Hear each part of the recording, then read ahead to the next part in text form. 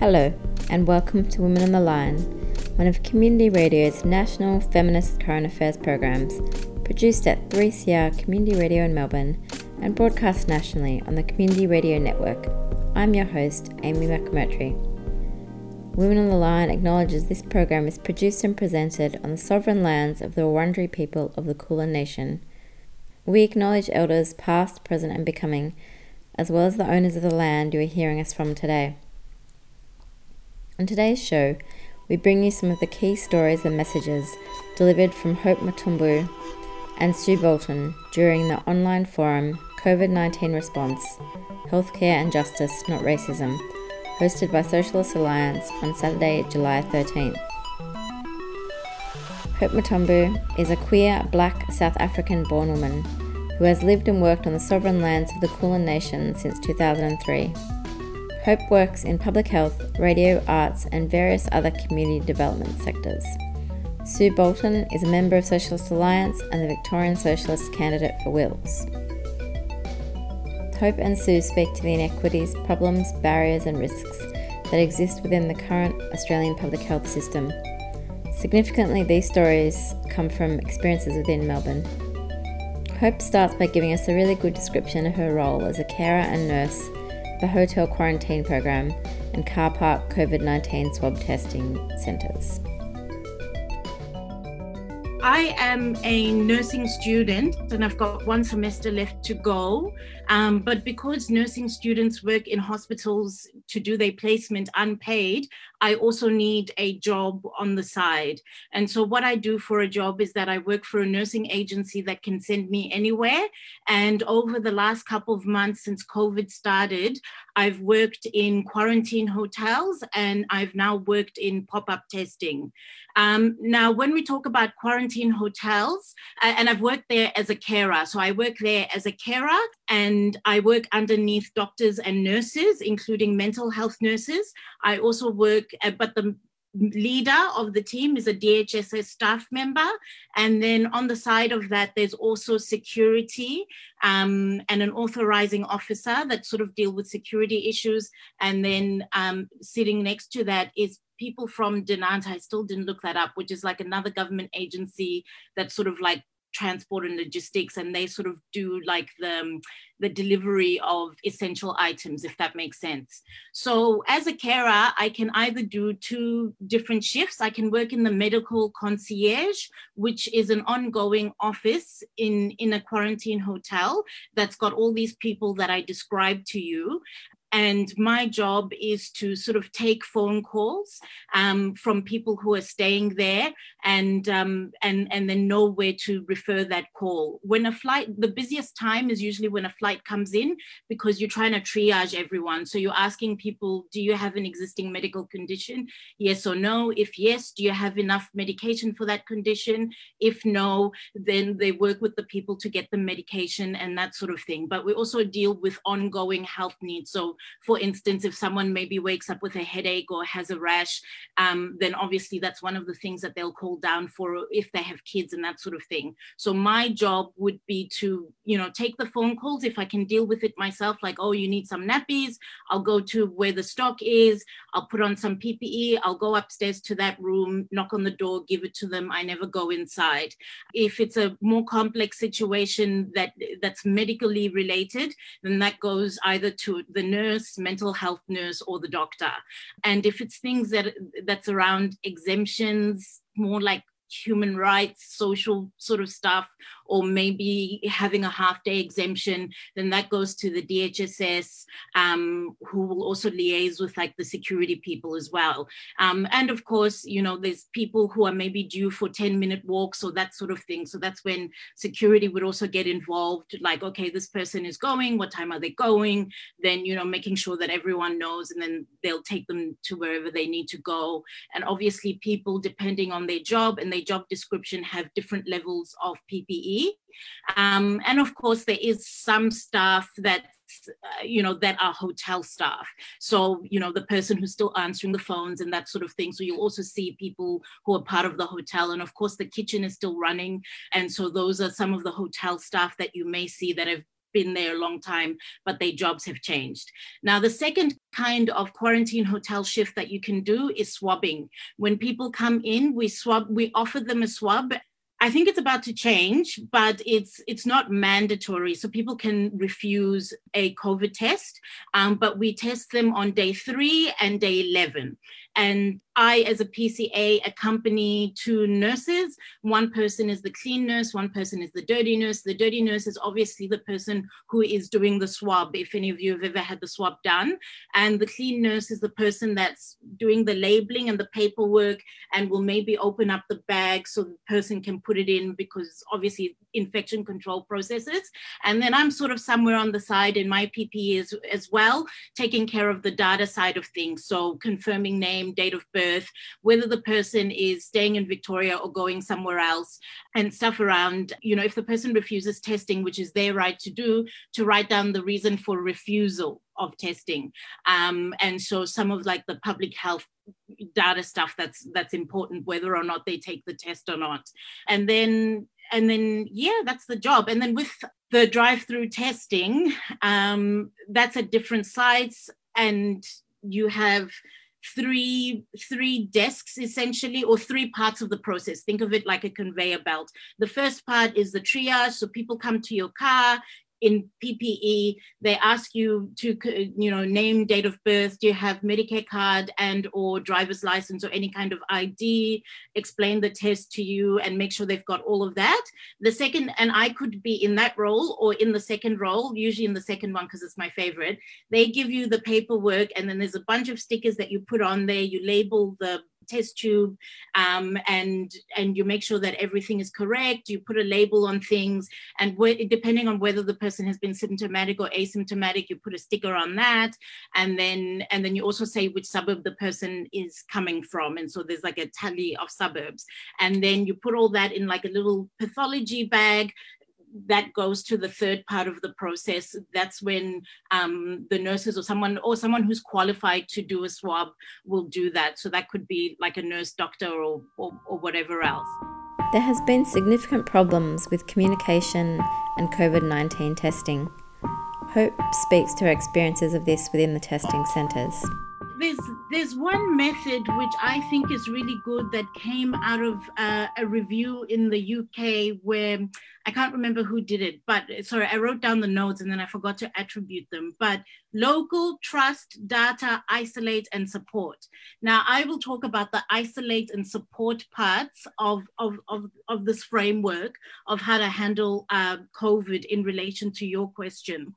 So what I've seen in the quarantine hotels, definitely from security guards, because they are alone on each of the floors, maybe one person on one side of the floor and another person on the other side of the floor. When we're doing testing, they are the first to flock around you. What are you doing? What's happening? What's the update? They really want to know things. So I think that as a generalization, what I've seen is that they are there. They're like, can you test me? And we're like, no, you can't. And maybe they'll hang around and watch you do testing. Now, when people refuse testing, security guards are like, you're going to let them say no. And they really want to push, like, why are you letting them say no? What is it? And I think human rights are important. I think that, first of all, people do have the right to refuse. One thing that we haven't talked about is the test itself. Some people are so scared of it. Some people can't tolerate it. So pregnant women, for instance, who are stuck in the quarantine hotels, some of them have nausea. Some people who maybe have swallowing dysphagia, when we talk about people living with a disability, and when we talk about children as well. Now, people who are doing the actual physical testing all do it in different ways. For children, we recommend that they just go in the throat. Obviously, now there's a spit test that's going around, but nobody's seen it. I haven't seen it. And so I don't know where it's been introduced. But the thing that I've noticed, people from South Asian backgrounds, gung-ho. People from the Sikh community, gung-ho. They will give you their grandmothers, their babies. I've seen families who are staying like in the one, unit, and, parents shouting at their little kid, like, no, you can do it. You're grown up now. No, don't put your child through that. It's fine. And so that's one thing that I've noticed. When New Zealand started to flatten the curve, a lot of people from New Zealand, regardless of race or ethnicity, would refuse and say, there's no COVID in New Zealand. And I'm like, dude, you don't know anything about asymptomatic cases. Get tested whenever you can, if you can tolerate it. And that's the message I would say to people and talk to them about viral load. On the flip side of that South Asian community thing, there are a lot of people who for whom English is not the first language, or sometimes for people from Indian backgrounds, sometimes they've got the generalized, just head shake, which for some of us we read as a no. Now, cross-cultural communication is also a big part of this. So if nurses are trying to get through cases, and I'm saying to them, this person actually, you're thinking that they're saying no, or you're not trying to get an interpreter or talk to them. Healthcare workers and how we do the testing for people and who we see as an Australian and not as an Australian is interesting. These are the same nurses where I say, if that was your mother and she was living overseas, maybe in an Asian country, wouldn't you want someone to try and get the information to her? Sue further demonstrates the issues surrounding door-knocking data collection during the COVID-19 testing blitz. And then the media was starting to focus on testing refusals, saying, and all after the Herald Sun started with its racist campaign, the media traipsed up to Broadmeadows to looking for migrants who were refusing tests without really talking about, what sort of tests, why people might have been refusing tests. And then I heard from a friend of mine who was supervising a testing door-knocking group in Fawkner, and she said it was totally untrue that people from non-English speaking backgrounds were refusing tests. The team she was part of, only one person refused a test on the basis of thinking the virus was a hoax, and that person was an Anglo. But the reasons why people were put down as refusing tests in her experience with the door-knocking teams in Fawkner was that whoever had got together, it was probably public servants doing it in a really rushed way. I don't think it was a conspiracy. I think it was the IT people who put together the data collection tool for door knockers in response to the question, will you have a test now, were given a yes, no answer. You could either say yes or no, but you couldn't put any other answer. And so people who couldn't have a test right then and there because they'd already had a test, or because they couldn't do it right then but would do it tomorrow, or who were unsure because they were a bit worried about the process, didn't mean they were refusing, but they needed some time to think about it or process the information from the door knocker. All of those people were put down as refusing tests, even though they hadn't actually refused tests. But that statistic being referred to by the government and media about refusing tests was also used as a sort of a bit of a way of saying that, people in these hotspot suburbs were stupid because they were refusing tests when they weren't necessarily doing that. Hope speaks to specific problems within the quarantine system which point to workplace health and safety issues, which put not just staff but all of us at risk.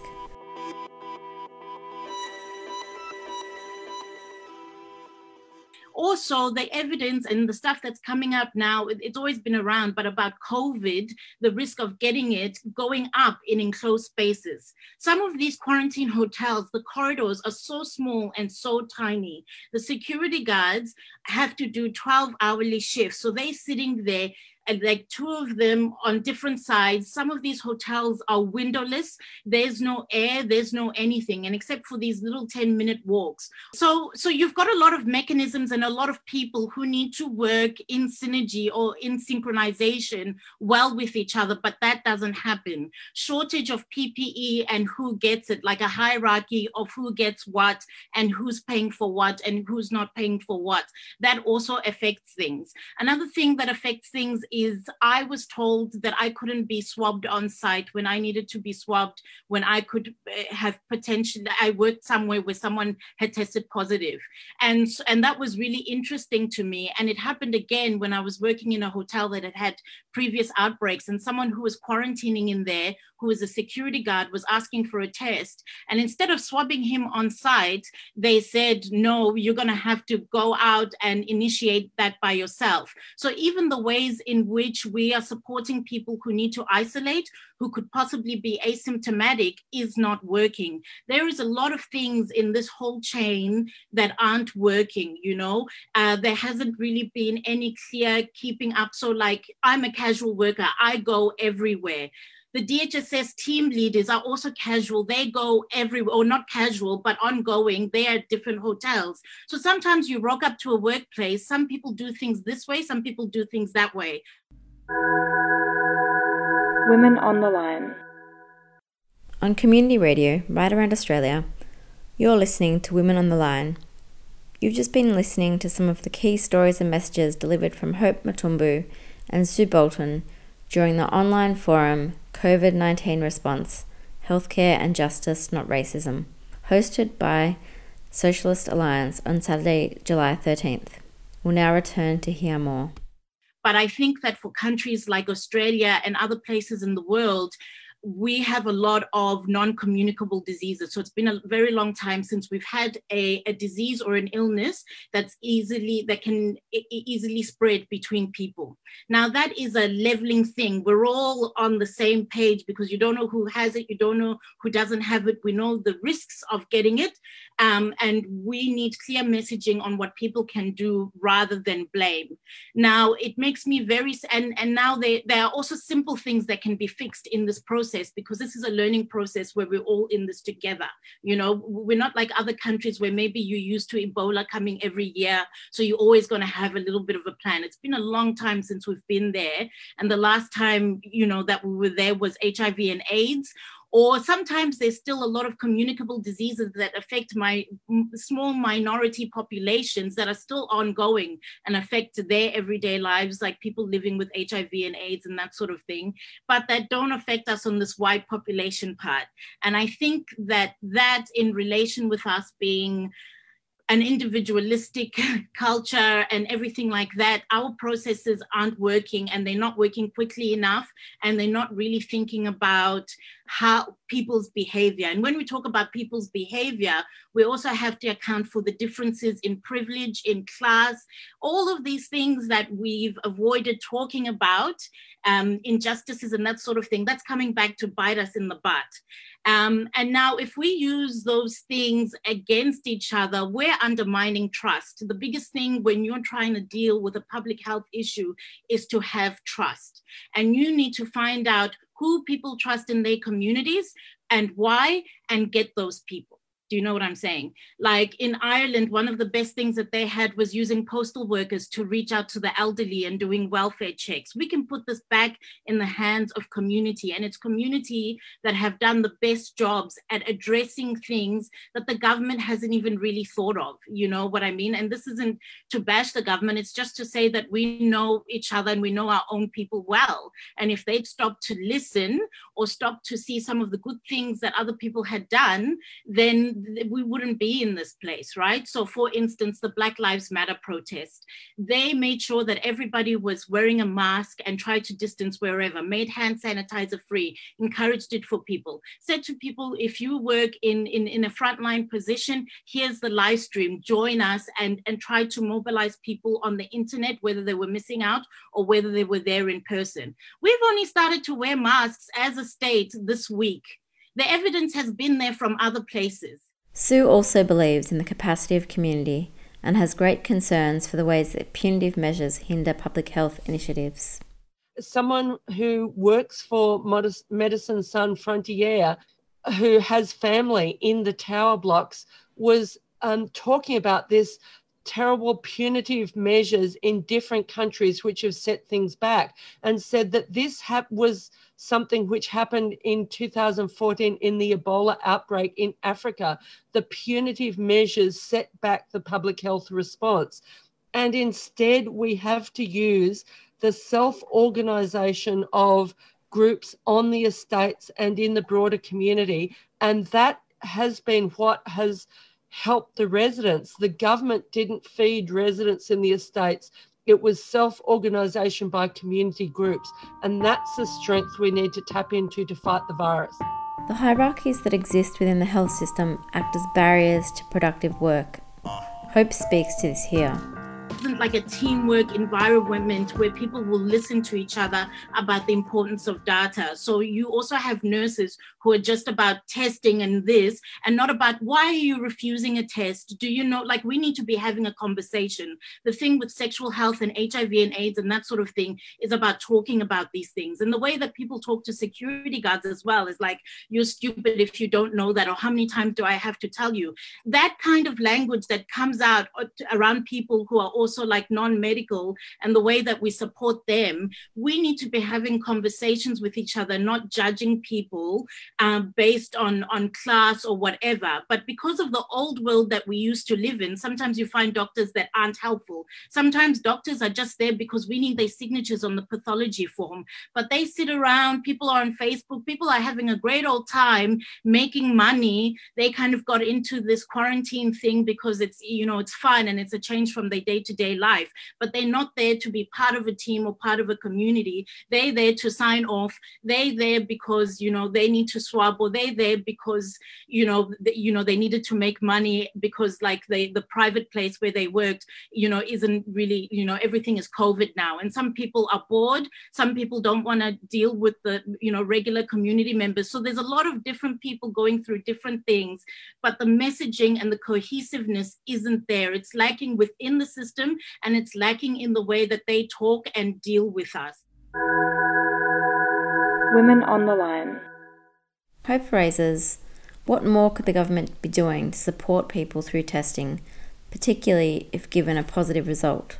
But we're not supporting people. We're not supporting them in their languages. We're not supporting them. And that is a really big problem. How do you support people? Now, on day 3 of testing, I'm not really going to give people a hard time if they don't want to get tested.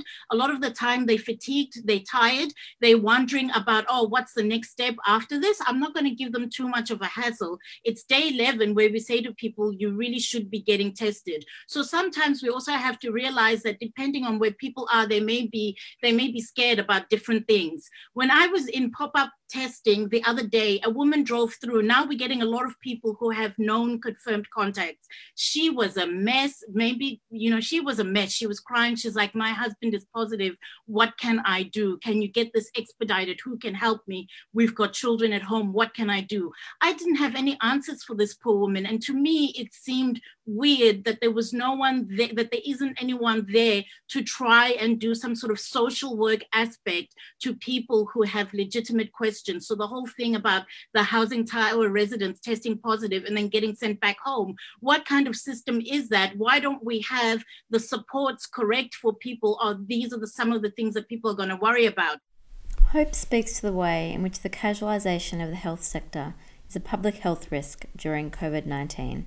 If we can't manage the actual frontline workers as well, if you get people moving around, so you see some of this community transmission stuff that's happened in aged care homes and in hospitals and in other places. So if the healthcare workers themselves and the casualization of health work leads to people moving around, that is a risk in itself. And everybody is moving around. There is no system for who works where and doing what. And so one of the systems I thought, and everyone's not properly trained. So some person can come in and it's their first time having done a swabbing shift, or how I logged heads with the nurse that she didn't know that you have to write the reason why people are refusing a test.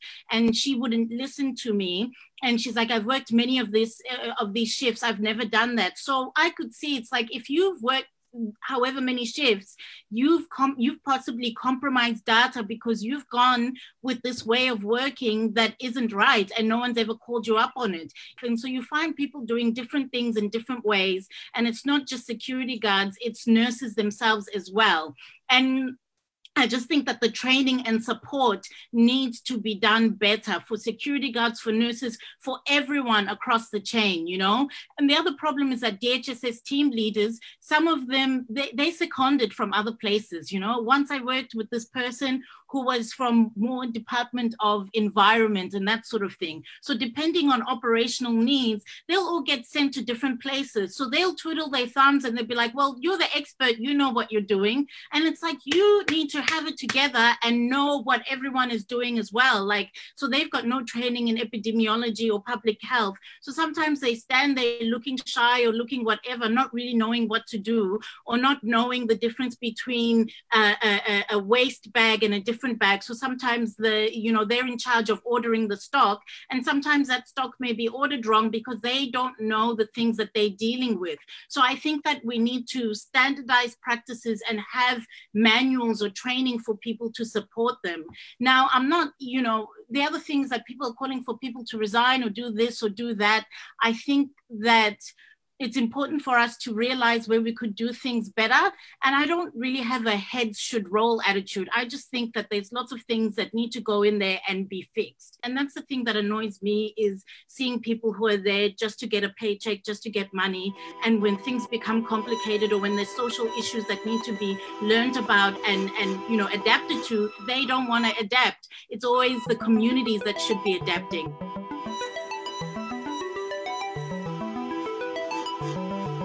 You've just been listening to some of the key stories and messages delivered from Hope Matumbu and Sue Bolton during the online forum COVID-19 Response, Healthcare and Justice, Not Racism, hosted by Socialist Alliance on Saturday, July 13th. Women on the Line is a community radio national feminist current affairs program.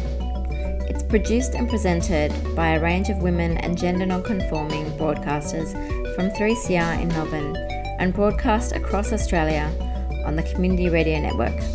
We greatly appreciate financial support from the Community Broadcasting Foundation. We welcome your comments or thoughts on today's show, so send us an email to womenontheline@gmail.com or phone 3CR on 03 9419 8377. Women on the Line programs can be downloaded from our website 3cr.org.au/Women on the Line.